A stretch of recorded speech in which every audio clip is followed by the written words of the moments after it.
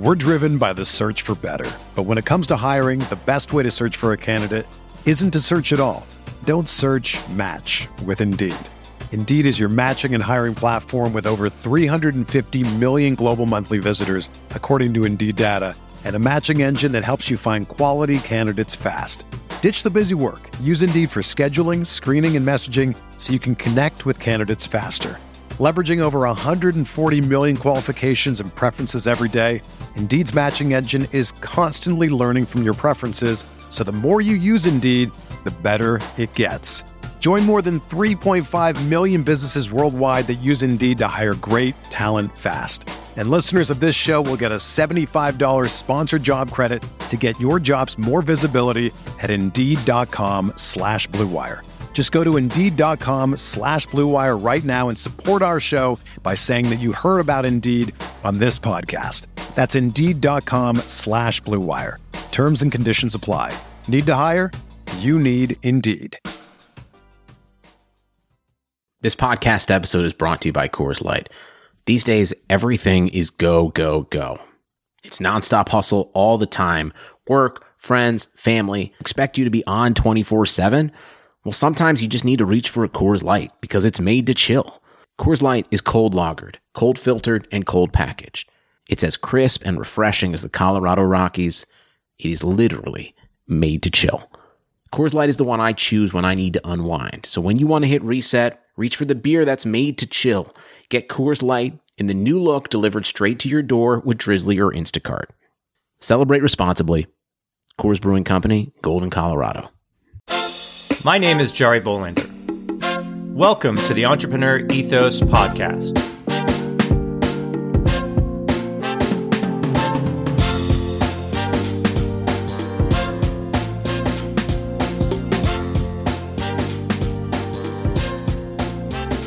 On this podcast, we're going to take a deep dive into the traits, values, beliefs, and skills of all sorts of entrepreneurs to learn how to build a more ethical, inclusive, and resilient world. Let's get started. Hey everyone, I wanted to jump in quickly and let you know about the release of the audio version of my book, The Entrepreneur Ethos, narrated by David A. Knesser. If you want to support the show, you can buy it wherever audiobooks are sold. Links are also in the show notes. Also, thanks to everyone who gave me a rating and review. I really appreciate it. Now, on to my guest for today, Phil Michaels, CEO of Tembo and a business and life coach. Forbes has listed him as one of the top 30 social entrepreneurs under 30. Before he'd ever heard the word, Phil was an entrepreneur. He began his career selling lemonade on the soccer fields out of his sister's puppet playhouse. He moved on to selling Pokemon cards, taking football bets in high school, and promoting nightclubs as a college student. He loved the hustle, yet he never considered being his own boss. He pursued a pre-med program, intending to become an ophthalmologist. Then he read Robert Kiyosaki's Rich Dad, Poor Dad, and his life changed completely. Phil went on to co-found a company that built one of the first fitness apps, going on Shark Tank to promote his idea. He's now CEO of Tembo Educational Group, a company that helps parents all over the world educate their kids using text messaging. Most recently, he started a coaching business for high achievers and CEOs. In this podcast, Phil shares thoughts on the importance of fostering creativity in kids and how to tap into their motivation, the keys to building good daily habits for success, and the important questions everyone needs to ask themselves. Now, let's get better together. Phil Michaels, welcome to the podcast. Jari, thanks for having me. Really excited to be here. It's an honor to be on your show. Thanks. Yeah, not a problem, man. Not a problem. You're actually out of Tampa, which I've actually been to. We were talking a little bit before we started to hit record that there's a lot of folks moving to Tampa. I think we said Tampa, Miami, Nashville, and Austin, and they're all coming from California and New York, which where I am. People are sick of being locked down. They want to be freedom. Freedom, yeah, free to be you and me, right? Yes. But we'll talk a little bit more about that a little later, because I am actually fascinated with Tampa. I had a friend that lived there. But before we talk about that, like I always like to say, why don't you let us know how you got to do what you're doing today? Sure. It was the stereotypical lemonade stand that started everything. You know, as a young lad, the soccer moms were out there in the park, bunch of soccer fields. So I stole my sister's puppet show playhouse that had the curtains, a chalkboard on it, and would set it up out back at the soccer fields, and had my own lemonade stand. And of course, that just enthralled this idea of the entrepreneurial mindset. And I loved it. But I never looked at entrepreneurial career mindsets as a way of a trajectory toward the rest of my life and of what I was going to do for a living. So I always had this side hustle that led to me selling Pokemon cards in middle school. And I remember I sold a Charizard, which is known as the number one card. I should have kept the card. I should have, but at that moment, I sold it for $50. Wow. And I remember running up to my mom and I told her, Mom, you're not going to have to work again. We made it. This is it. We hit the big leagues. I love it, man. I love it. That really just lit a fire under my ass, because then I was like, wow, this is working. Let's keep doing this. But I still, Jari, never looked at this as a career. I never looked at being an entrepreneur as something I could do for a living. It was always a side hustle while I'm doing my real job. I was always wanting to be a doctor, so an eye doctor, an ophthalmologist. So I was pre-med. But this led to, after the Pokemon cards, I went into high school, and I used to be a bookie for football pools. So every week I would type up the matchups. I would print it out on my Gateway computer. Yeah, I remember those. The big white box computer. I would print it out every week, and I would take a percentage of the winning jackpot for everyone that, won the best statistically, best statistical results of who was going to win those matchups. And that led to going to college. And while I'm in college, I helped co-found a nightlife promotion company, because in the city of Tampa, you need the opportunity to go to nightclubs, bars, etc. And it's not known for as many house parties as it is for the nightlife industry. So I figured, let's get as many people from the colleges to these bars, restaurants, nightclubs. And again, still didn't look at this as a career, even though I'm making way more money, having way more fun, enjoying the process, didn't feel like work, didn't look at it as a career. I was still pre-med, studying to be an ophthalmologist, an eye doctor. And then eventually I start working for the New York Yankees team physician. So I'm in the medical field now. And again, I'm still working on an entrepreneurial side hustle, and end up helping to co-found a mobile fitness app. And this is back before everyone and their mother had a mobile fitness app. And this was about 2011, 2012, I think. And we ended up becoming finalists on Shark Tank, the TV show. Oh, yeah. ABC. Yeah. For season 4. Season 4 was Mark Cuban was on that. Oh, yes. Really? And at that point, I had just been shocked. Again, that it was like selling the Charizard again. I had this light bulb moment where it's like, wait a second, I love doing this.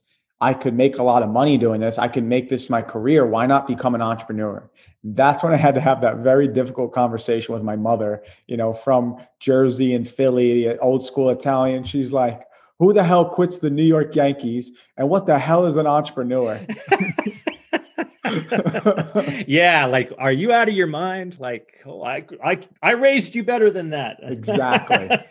So I decided, listen, I don't have business experience, even though I'm building these entrepreneurial ventures since I'm like 5. And I decided to get my MBA and also my Master's of Science in Marketing, because I figured, everyone and their mother is going to start getting their MBA. I need to get 2 master's degrees at the same time so I could stand out amongst the crowd. And while I was in grad school, I built another company. I noticed in high rises, they have great fitness centers, but no one really uses them. And I figured my hypothesis, my assumption was that they're not using them because no one's motivating them to work out. So I started hiring fitness instructors and yoga instructors to teach classes in the high rise fitness center. And the high rise would pay me and I would pay the trainers. And that's what helped pay my way through grad school. Then I started traveling the world. And this is how I got to what I'm doing right now. Started traveling the world. I saw a lot of initiatives were donating either food, water, housing, or healthcare. It seemed like everybody was trying to give the man a fish rather than teach him how to fish. And I figured, why not educate people to solve their own problems?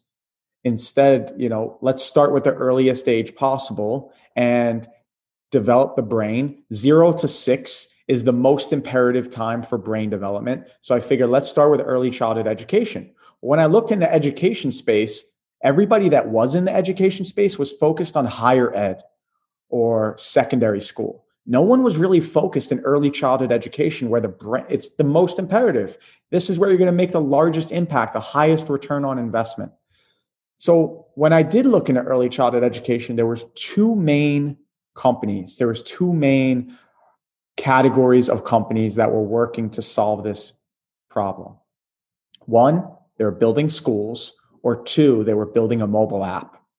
The issue with schools is that there's tons of schools. In fact, when I lived in arguably the worst slum in the world in Nigeria, I found that there's tons of schools, but the schools are more like daycare drop-off centers rather than high-quality institutions. Sometimes they don't even have a curriculum, little to no resources, teacher attendance is low, parents aren't engaged. So sometimes they become four walls with little to no materials rather than a high-quality educational institution. So I figured, all right, well, maybe schools are not the issue.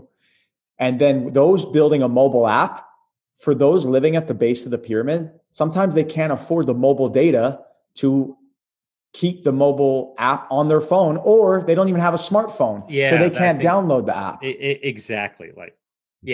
Don't even have the smartphone to download the app. Exactly. Totally cool. Yeah. So Jari, when I saw those two issues, I said, well, let's find something they're already doing every day. What are the parents using every day?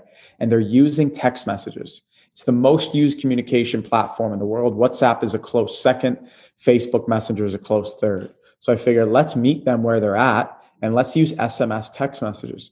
So that's how we decided to educate children through their parents through text messages. We send one activity per day to the parent's phone.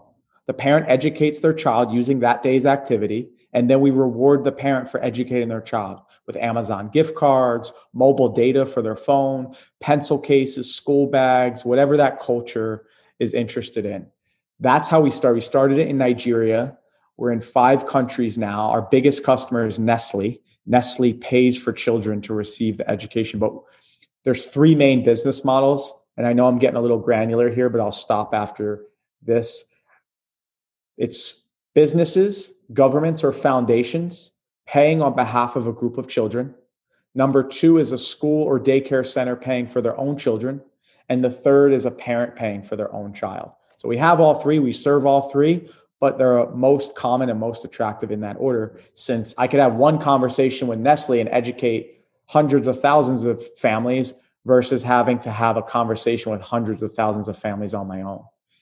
So that's how I started Tembo. It's called Tembo. It means elephant in Swahili because elephants are known for being the most compassionate parents in the animal kingdom. And since our education focuses on the parents of the children, we believed it was the best name, best symbol for our social enterprise. So that's how I got to Tembo, the education company, the ed tech company that I'm the CEO of, which led to us getting published in Forbes magazine as the top 30 entrepreneurs under the age of 30. We got a lot of publicity, notoriety, which led to a bunch of people saying, hey, Phil, can you help me with my business?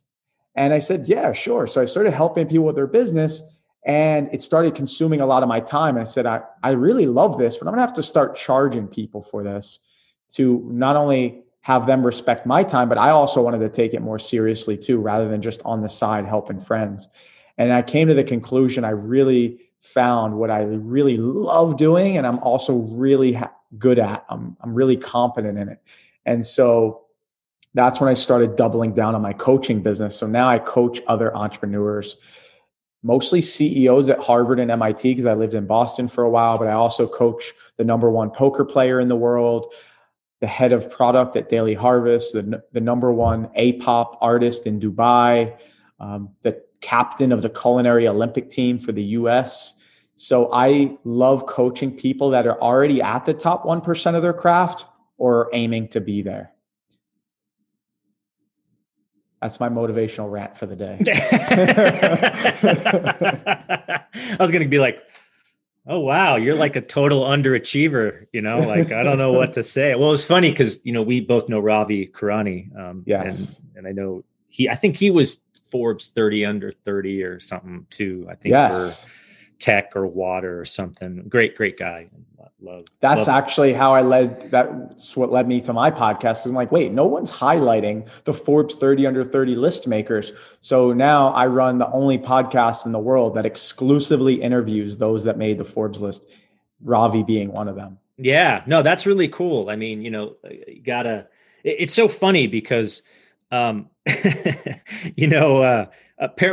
to him, because, I think, what did he tell me? He said that there's like an ecosystem of you guys that kind of help each other out. And so you all kind of know each other, which is really cool to have like a community where you can kind of interact and help each other out. And yeah, love that you're doing that with the podcast. And it's such a journey. I mean, there's so much to unpack here, right? Like, I mean, you've been hustling since 5, which is, like a lot of people are, come to this sort of thing, later in life and are a little afraid of it. And what was it, do you think, that was in your 5-year-old mind or in your like family or community that sort of said, hey man, I gotta start doing this entrepreneur thing, which you probably didn't even know what it was called back then. Exactly. I didn't even know what entrepreneur meant. I didn't know that owning a business could even be a career path. I was always taught the old adage of,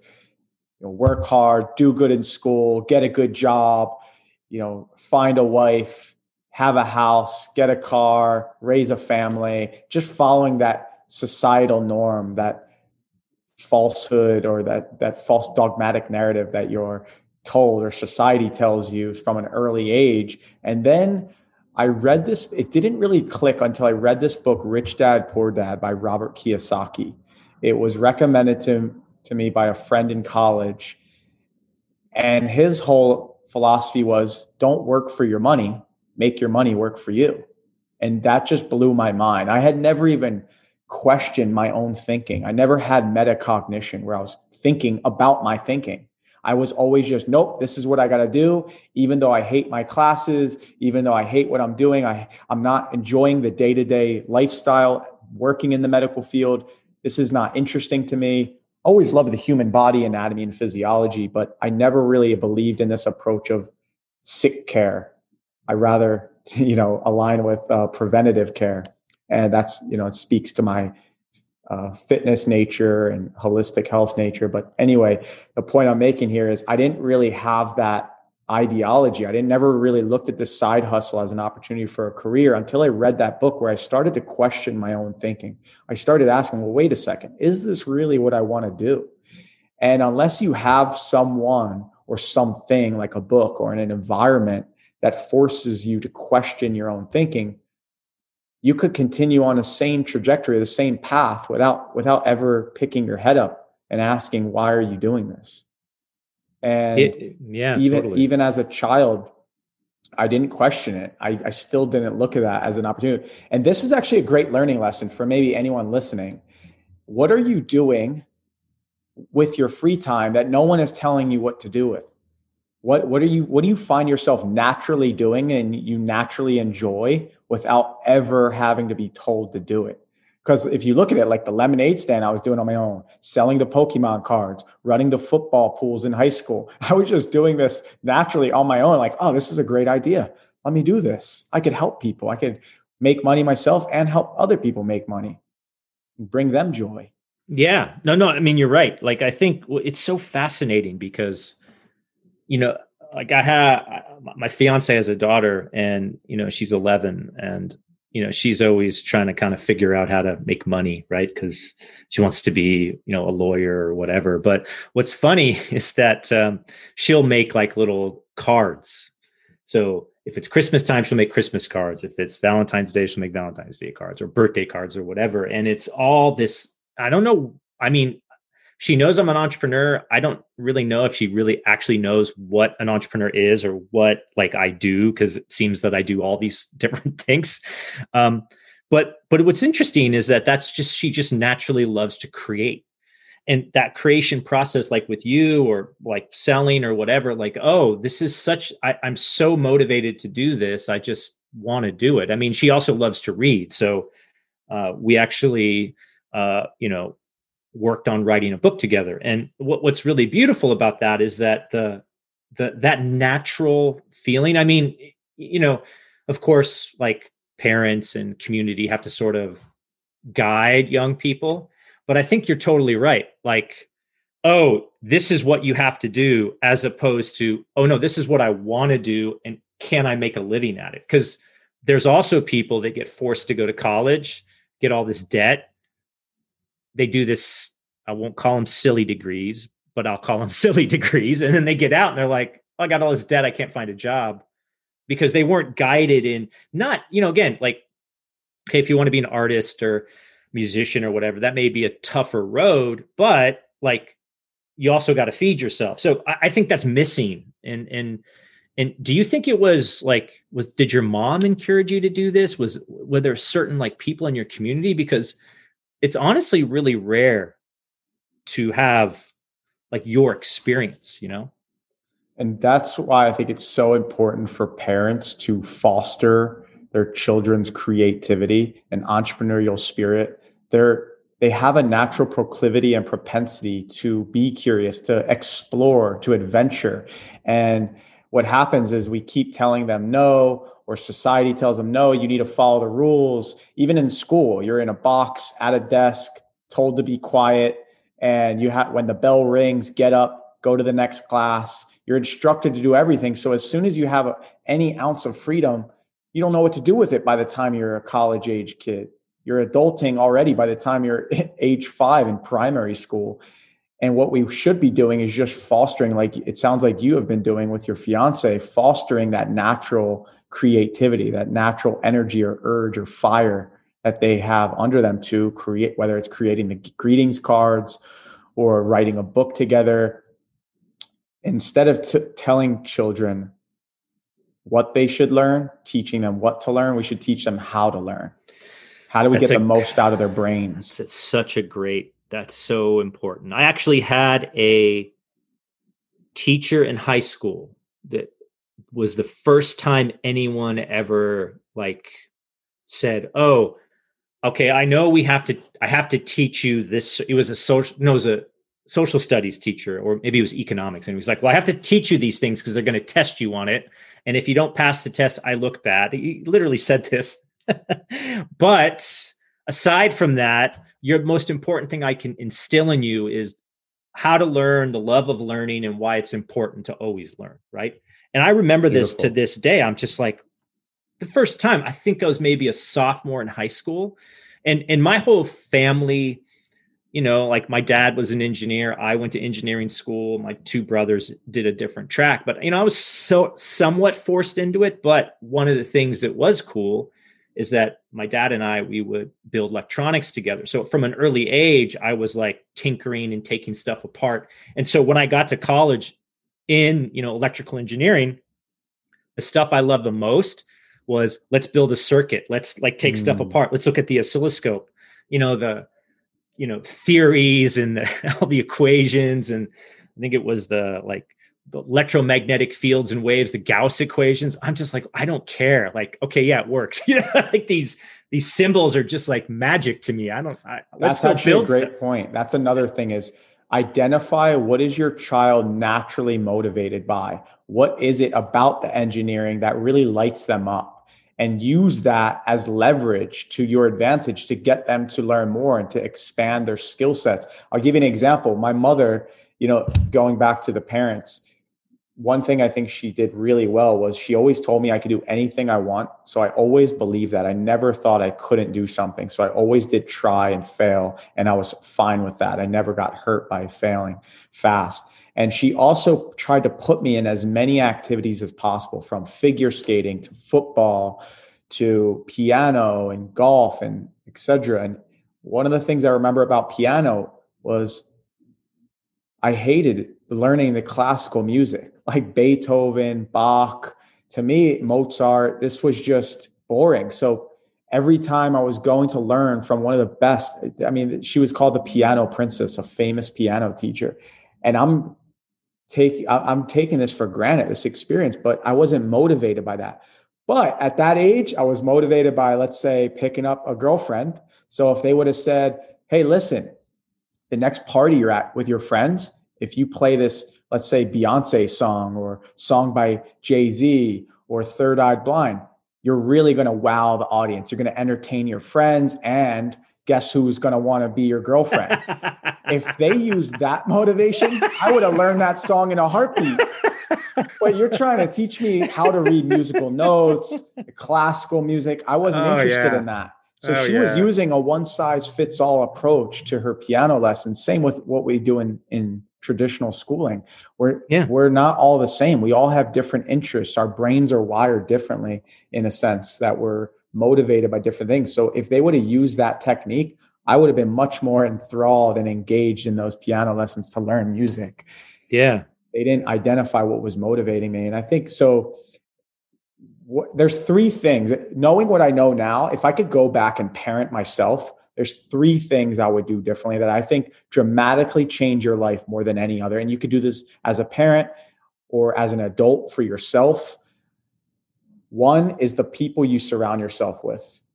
You become the average of the 5 people you spend the most time with. Speaking of the Forbes community, a rising tide lifts all ships. And you've heard these quotes before, but they really hold true, especially at an early age, because you start to adapt to the behaviors of your peers and you adopt their behaviors as well. So whatever they're doing, you're going to do whatever it takes to fit in, because your brain's always trying to conserve energy. So you use the path of least resistance. So who you surround yourself with is really going to motivate you or encourage you to either strive to be the best or be lazy and play video games on the couch, for example. 2 is the environment you're in. Moving out of Jersey, my hometown, Atlantic City area, was arguably the most impactful decision I've ever made, because it immediately shocked me. My experiences were different. The people I was surrounded with were different. The content I was consuming was different. It gave me a whole new world of opportunity, distinctions to make. And then lastly is the content you consume. So before this book, Rich Dad, Poor Dad, I had only consumed content that was given to me by a teacher or by a parent. And I was told I have to study this. After reading Rich Dad, Poor Dad, I became obsessed with self-improvement, with learning for the sake of learning, to better myself. Up until then, I had only read books because I was told to read books. So they were obviously things I wasn't even interested in. Once I read that book, I was like, wow, I'm learning more from this book than I ever learned in the classroom. And so the authors became my mentors, and it became my gateway drug, if you will, my gateway book to all other learning and other books. So I started becoming obsessed, started reading a book a week just to ascertain as much knowledge as possible. And now I run this 52 book challenge as a result, because I've been learning so much from the books, from my mentors, if you will, the authors, from compared to when I was in the classroom. So content you consume, the environment you're in, and the people you surround yourself with. Yeah, no, totally true. I'm so with you on the whole, like learning music and consuming books. When I was a kid, they were trying to teach me music. I don't memorize things very well. That's just not the way I work. My brain is not wired that way. I look for patterns, and I need to do physically. And if you guys were watching us on the on the video, like my hands are moving like I'm Italian, and I'm not even Italian, because for me it's like tactile, and like that's how I integrate the world. And I just remember them trying to like memorize these notes or memorize these scales. And I'm just like, this isn't going to work. And then like now I'm older and I look at like music as an example. I'm like, oh, well, this is just math. Like, why didn't they just say it's just math? There's patterns. Like, tell me it's math, and then it's easier for me. So one day I'm going to actually learn an instrument, but I got to find a teacher that just like can explain it like math, because then it'd be easier for me. But the book perfect. Thing is so powerful. The other thing I'd also add to that is, if you do know something, teaching something, writing a book about it, like synthesizing the knowledge, I always call, like, if you slay the dragon and come back with the gold, you got to share that gold with the world. And I think, kind of what you're trying to do with your coaching business and what you're doing at Tembo, it's so funny because you're right. Like, meeting people where they are, understanding their learning skill, the people they're around, the environment they're in, the content they consume. I mean, that's the reason why I don't watch the news, because the content's so toxic. It's like, why would I want, this toxic stuff polluting my mind? So and you become a reflection of that consumption. And I think that's the reason why we have so many challenges here in the US. I mean, it doesn't matter, if you're liberal, conservative, black, white, brown, yellow, green, whatever. I mean, we all kind of want the same thing, right? We want to be left alone and we want to prosper. We want our families to be safe. And generally, we're all pretty cool about that. Like, I don't think there's a person around that if you didn't like sit down and eat a meal with them, that you couldn't find something that you could connect with. And Heineken did a great commercial about this, actually. I don't know if you've seen it, where they brought two dichotomous individuals, two very opposite individuals together, and let them connect over something they had in common. It's just a genius commercial. I would, for anyone listening, YouTube the Heineken commercial, where they bring two separate people together. It's just brilliant how we all have something in common. We're all human beings at the same, in the same token. So and this is going back to your point about like solving problems rather than, for example, instead of asking children, who do they want to become? Ask them, what problems do you want to solve?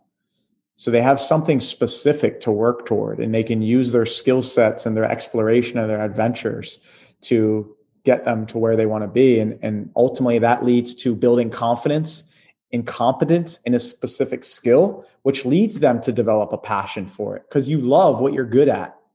And that really sets a trajectory for children in a different direction than we currently have in traditional school systems. And it's especially important, and Elon Musk taught me this, it's especially important for wealthy, educated people to do this, to have the most amount of children with the greatest sense of parenting knowledge, because they're really going to determine the future trajectory of society from years on out. And so instead of a lot of wealthy parents, educated parents say, oh, I want to give my children everything I never had. We should teach them everything we never learned ourselves when we were growing up. And how can we shift that narrative so that becomes the norm rather than the exception to the rule?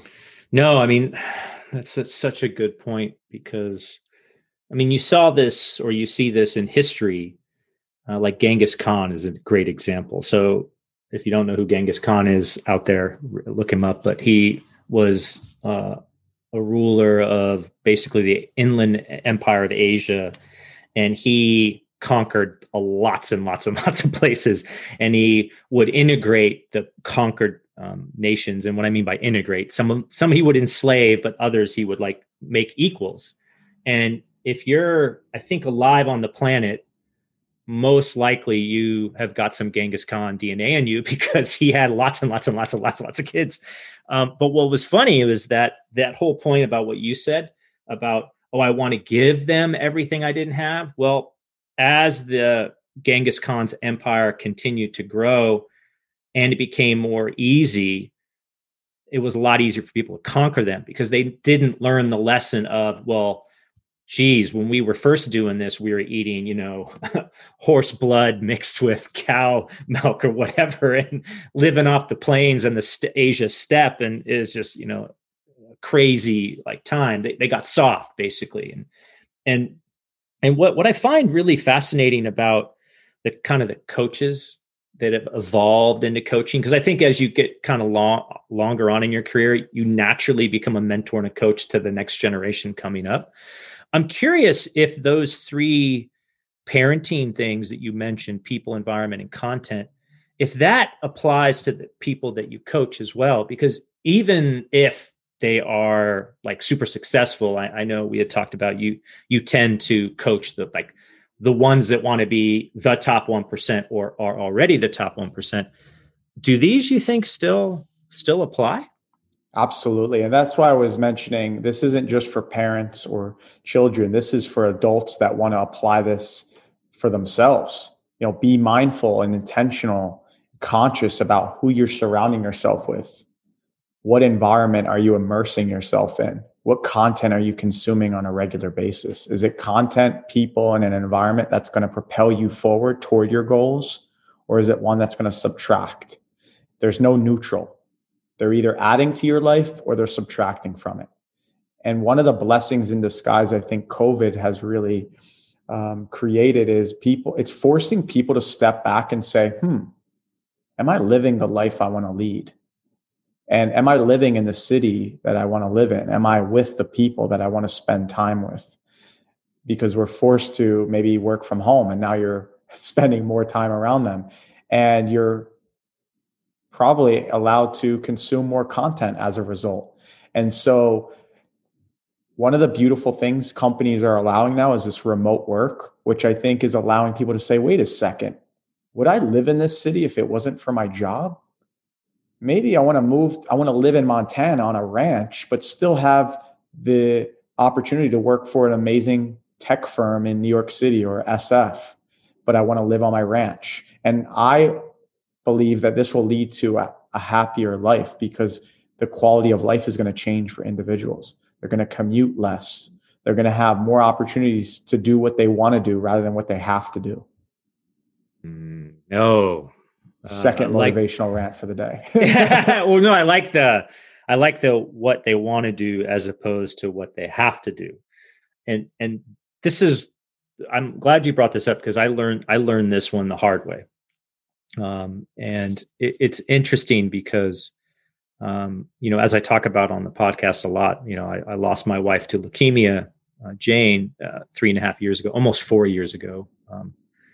And when she died, it was one of these interesting moments. I mean, if you've ever lost anyone close to you, there's a lot of grief and sorrow, and there's just a lot of things, but, and you have to deal with that. And I dealt with it in a bad way and had some challenges that I've now overcome. But what's really fascinating is that you realize that your time is so valuable. It's more valuable than any amount of money that anyone can ever give you.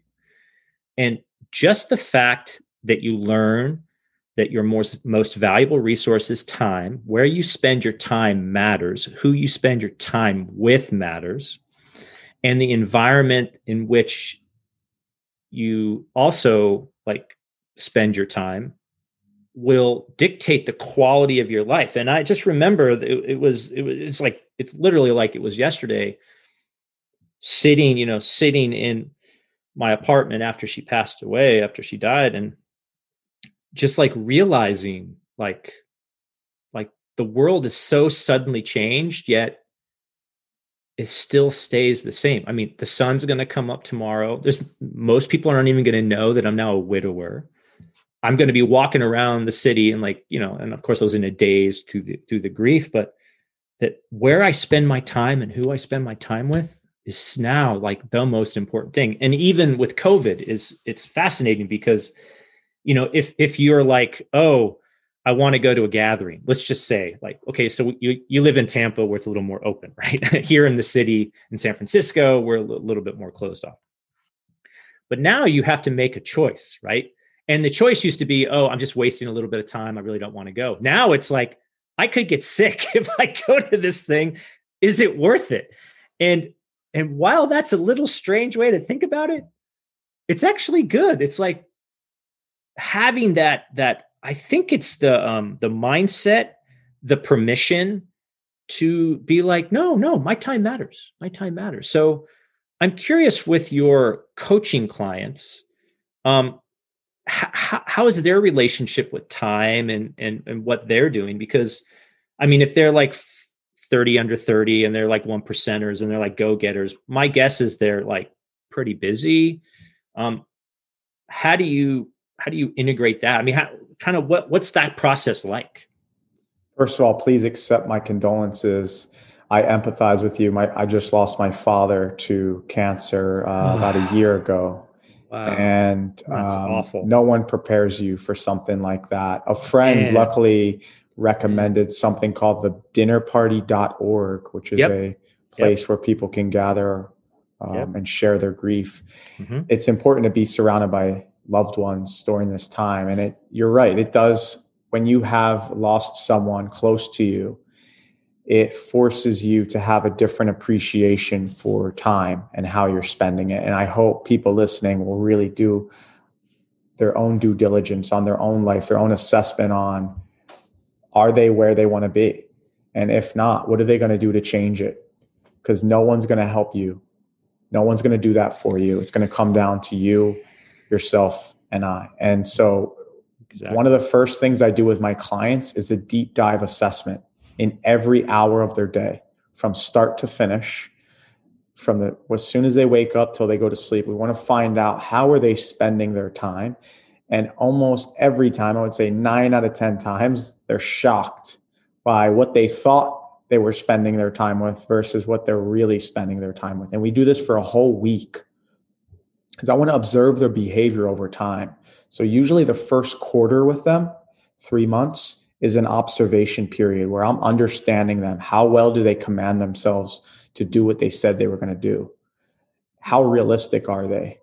How far off are they? Did they overestimate? Did they underestimate? So I spend a lot of time on weekly calls with them, actually, to learn as much about them as possible. And we do a deep dive into every area of their life: finance, career and business, relationships, their health, mental and physical. Because at the end of the day, you're made up of all these things, all these components. You're not a robot siloed into one function. So we have to do a deep dive into all areas of your life and find out which one is the bottleneck, which one is holding you back, where's the limiting belief that's preventing all other areas from flourishing. And usually what I've found is relationships has had the largest impact. It'll impact your finances, your business and career decisions, your health, mental and physical. Your relationships are the foundation.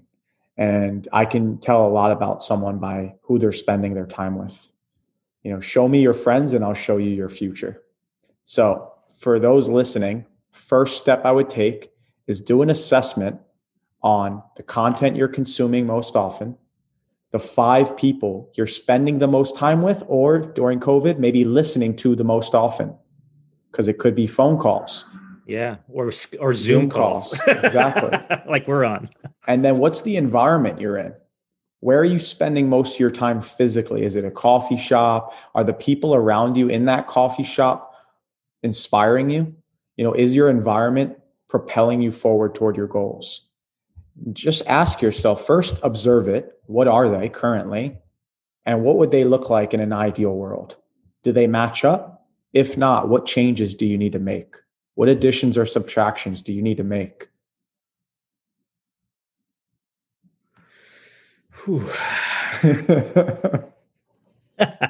Well, I'm sorry. It sucks losing anyone to cancer. Is just awful, and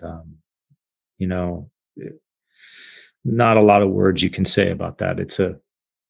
The grief journey is different for everyone. I mean, that's what I've learned. I mean, I'm writing a memoir about my experience with losing or Jane's cancer and then losing her or actually having her die, because I didn't lose her. She's not here anymore. That's another one I've been learning to deal with. But yeah, I mean, it sounds simple, right? But I think that's where the elegance lies, is the simplicity of getting back to basics. Like I also read Rich Dad, Poor Dad and a bunch of other those kind of books, Think and Grow Rich and all the ones that are, and the lexicon of self-help and improvement. And it all kind of boiled down to these really simple tenets that were not anything that was, Herculean effort to do. It was like, like get your shit done. Or, like I read another one was like, well, first thing you should do is make your bed. You're like, what? Like what? It's like, well, like you've done something, or work out in the morning, which and is there's science behind it. There's dopamine spikes Yeah. increase, and that ultimately leads to motivation to get your next task done. So it creates this momentum. And that's the funny thing about all these books, all these self-improvement books and people, Robert Kiyosaki, Napoleon Hill, Tony Robbins, are all saying the same thing. So you think that somebody would figure out like, oh, wait, maybe they're onto something here. And that's the funny thing about success. It's all these little things that everyone knows they should be doing, but no one's actually doing them. Exactly. No, you're right. No, you're it's so funny because there's motivation. So motivation is a big one, but the thing that I found that's the best indicator of success is discipline. And discipline is a kind of a tough thing because it's literally like doing something you don't want to do because you should when you don't want to do it. I mean, I paraphrase sort of that, but I always found that the more disciplined I am, it leads to kind of more success. I mean, even doing this podcast, I started this podcast at the beginning of the pandemic back in March of 2020. And it was tough at the beginning, right? I mean, you have your own podcast, like getting guests and editing and just like, this is crazy. But the discipline to kind of like, okay, every week I'm going to put out a pod. I'm going to work on something that I'm actually kind of bad at, and that's talking to people. I mean, it may not sound that way, but I have a hard time, networking and talking and listening. I got to practice this. So what better way to talk to cool people like you on a podcast, right? But the discipline to do that, most podcasts, they have 4 or 5 episodes, then go away, or the people get busy, or, they put all these barriers in their way. I mean, one thing, when I go on other people's shows, they always want to have like this pre-meeting and like, these are the questions I'm going to ask. And I'm just like, can't we just talk? Like, is it really that complicated? Like, listen to my show. I can put 2 sentences together, right? So other than, the basics with your clients, I mean, are there any other things that you would kind of recommend? I mean, especially from your experience with the education and the coaching. I mean, you've got a pretty eclectic career. I thought I had an eclectic career. Yours is more eclectic than mine, but how has the education, the coaching, like any kind of like nuggets, any more nuggets that you may want to share? Definitely how you start your day and end your day is really important. So the bookends of the day really help solidify the foundation for all the other habits. So these are called keystone habits. Keystone habits are the habits you find when you do those 1 or 2 things lead to a snowball effect of all these other great habits or all these other bad habits. And I'll give you an example for me. And you could do this. This is a great exercise actually to do for your start of your day and the second half of your day. So the first half of your day, the second half of your day. Ask yourself, what are the 1 or 2 or 3 habits you do in the start of your day that really lead you down one trajectory? And if you don't do them, they lead you down a horrible trajectory. And for the second half of the day, what are some things that you do? What are some keystone habits? So 1 or 2 or 3 things you do that lead you down a great trajectory if you do it, or a bad trajectory if you don't do it. And I'll give you an example for myself. For the second half of my day, I found out one simple thing changes the entire rest of my day. And it's whether or not I change into my gym clothes. When the end of my meetings happen for the day, if I change into my gym clothes, I end up going to the gym. I go into a sauna, so I give myself the heat exposure for cellular regeneration. I read my books for my weekly books more often because I go in the sauna, I actually read it there. I go into a hot tub, I read it there. I end up working out. So I'm improving my cardiovascular health, my endurance. My mood goes up, serotonin, dopamines, all released. My cortisol levels drop. which leads to me and my girlfriend having a better experience together. So we're happier, we have more fun, and we're not going to argue, let's say, for example. And I end up becoming more productive. So I end up using my journal more often. So I plan the next day that night. I eat healthier food that night. Look at all these little things. There's about 20 to 30 habits that happen from just one thing, whether or not I change into my gym clothes right after my meeting's finished at the end of the day. Now, if I don't change into my gym clothes, you know what happens? I don't end up going to the gym. Mm-hmm. I end up sitting on the couch, putting on a movie or a show with my girlfriend. We end up ordering out. So we eat unhealthy food, or more unhealthy than we would have had if we worked out, because you just feel differently about what you're going to eat. I might end up not reading, not doing my journal to prepare. I go to sleep later because now I'm exposed to the blue light. I do have blue light blockers, but I stay up later. So it throws off my next day as well. And it's like all these, I end up scrolling on social media more. I consume more content rather than create content, which leads to me maybe arguing online with someone or arguing with my girlfriend even. It's like all these bad things happen from just one simple habit. These are called keystone habits. So this is a little nugget for your audience. Identify what is the 1, 2, or 3 keystone habits for the first half of your day that impact the trajectory. It could be your morning routine, whether or not you meditate, whether or not you eat breakfast, what time you wake up, and what's the keystone habits for your second half of the day. If you can change those, and by change those, I mean prime your environment to make them as easy to do as possible and the bad ones as hard to do as possible. So that might mean laying out your gym clothes, packing your gym bag, laying out the shoes right away. Give yourself punishments and rewards as well.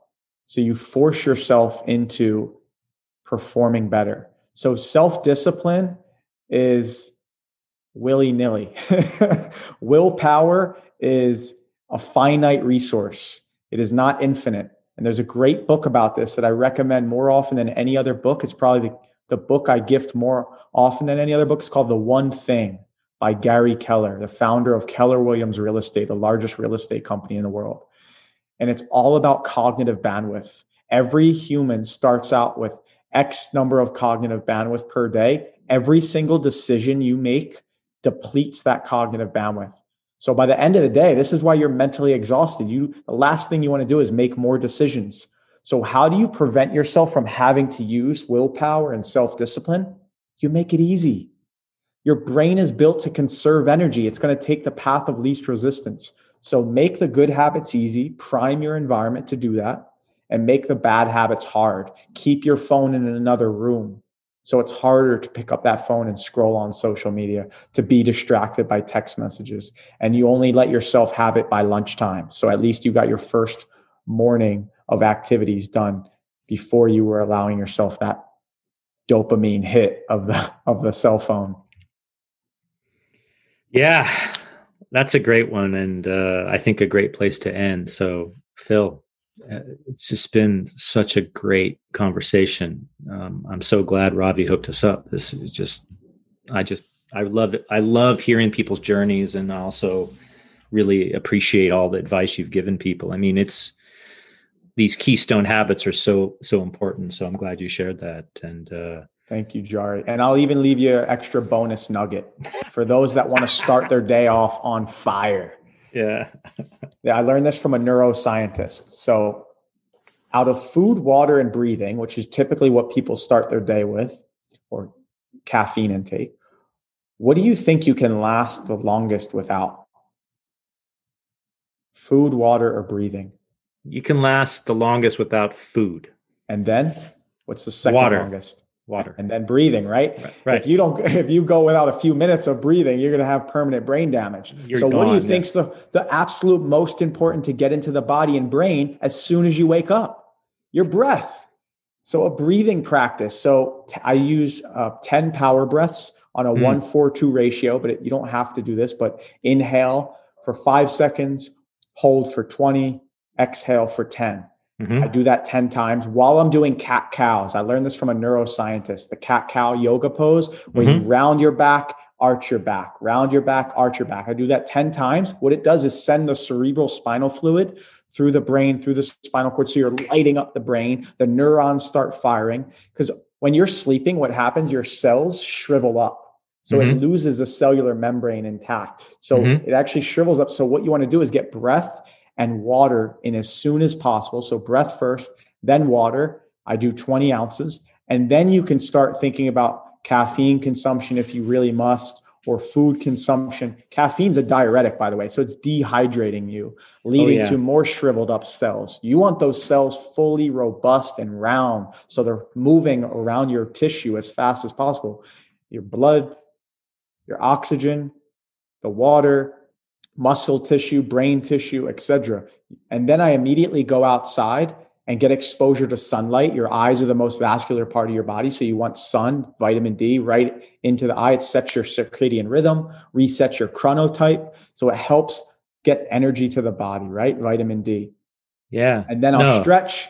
I do my meditation, 20 minutes, transcendental meditation. And then this is the last thing. I jump on a trampoline, which is called a rebounder. Cool. This is what I know. It sounds crazy, but this is what Tony Robbins does before he goes on stage every time.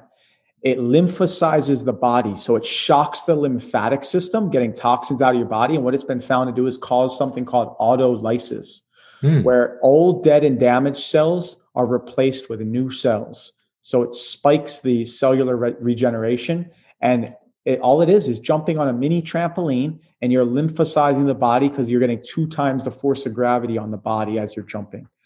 So there you have it. There's a little bonus nugget for how you want to start your day. I love it. I love it. Yeah, I'm reading this book called Breath by James Nestor.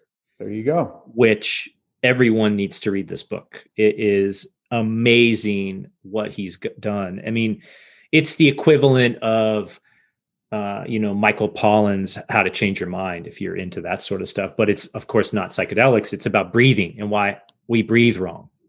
Like if you don't breathe a certain way, it leads to all sorts of health problems. And my friend Christina gave me this book, and I'm just blown away because I suffer from sleep apnea, and that's a whole other story. But it's like, wow, I need to learn how to breathe again, which you never would think. But there's a lot of people that don't know that you're only supposed to breathe in through your nose. Correct. So the reason you have nose hairs is to filter the air before it gets into your lungs. And there's a second reason. There's something called nasal conchi, which are shaped like a conch shell. They're little tiny bones inside of your nose that send your air through like a turbine, and it warms the air before it gets into your lungs. These two are so important. I mean, I can't tell you how many people I've seen breathing through their mouth. Yeah. I'm like, oh my. Yeah. I've even heard yoga teachers tell people to breathe in through their mouth. Yeah, and there's a reason why we breathe.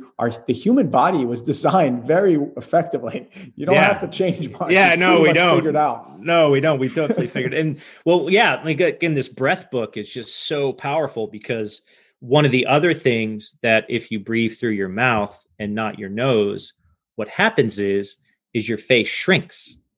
And when your face shrinks, your teeth get crooked, your tongue gets cramped out. And part of the problem with sleep apnea, one is your tongue collapses on your air pipe when you snore. I mean, which makes you snore, and then you gasp for air. Part of that is the muscles in the tongue as you get older, it relaxes, and you got to exercise them. But the other part is that if everything's constricted, it's going to be harder to get air in, right? So the process of breathing through your nose, belly breathing as opposed to chest breathing. I mean, I should know this stuff. I'm almost 50, yet I don't know this stuff. Well, these are the things we should be teaching in school. 100%, all like mindfulness and meditation and like just, it's so critical important. Because once you've, like you said, if you've got that ritual, you having the good habits, you have keystone habits, that projects your day. Like if your day is better, everything is better. And of course, sometimes you don't get to it. Okay, great. And sometimes you need help. You need certain, like sometimes it's the way it is. Balance. Yeah. Right. Breathe better, humans. Breathe better. Yeah. I mean, and I'll definitely put a link in the show notes and also the stuff that you talked about. But I mean, thanks, Jari. It's totally changing my life as well. And again, appreciate your time, man. Stay safe. Thank you so much for having me on. And I'm excited to reconnect the next time we get to see each other in person. If you're ever in Tampa, you know who to call. 100%. I'll be there. Thanks again. All right, Jari. Bye. Thanks for listening to the Entrepreneur Ethos podcast. I hope you enjoyed this episode as much as I did creating it. My hope is that you learned something that can make you a little bit better. If you enjoyed the podcast, please do share it with friends and review it on Apple Podcasts or Spotify. You can also join my email list by visiting theentrepreneurethos.com to get my thoughts on what I'm doing to get better, as well as what I'm working on. You can also pick up my book, The Entrepreneur Ethos, if you want to learn the traits, values, and beliefs that I think we need to build a more ethical, inclusive, and resilient entrepreneur and, frankly, world community. Feel free to follow me on Twitter @TheDailyMBA and let me know if you have any questions or recommendations for a guest you'd like me to talk to. Also, drop me a note if you try anything we talked about on this or any other episode. I'd love to hear what's working for you. Until next time, keep getting better.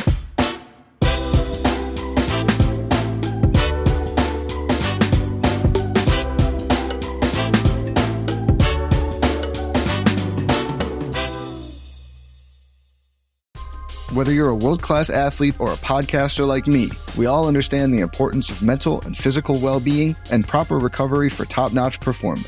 That's why I'm excited that Unified Healing is sponsoring this podcast. Unified Healing is a new and super innovative global network of wellness centers powered by Energy Enhancement System, or EE System. If you haven't heard of the EE System, you'll want to listen up. This technology promotes wellness, deep relaxation, purification, and rejuvenation.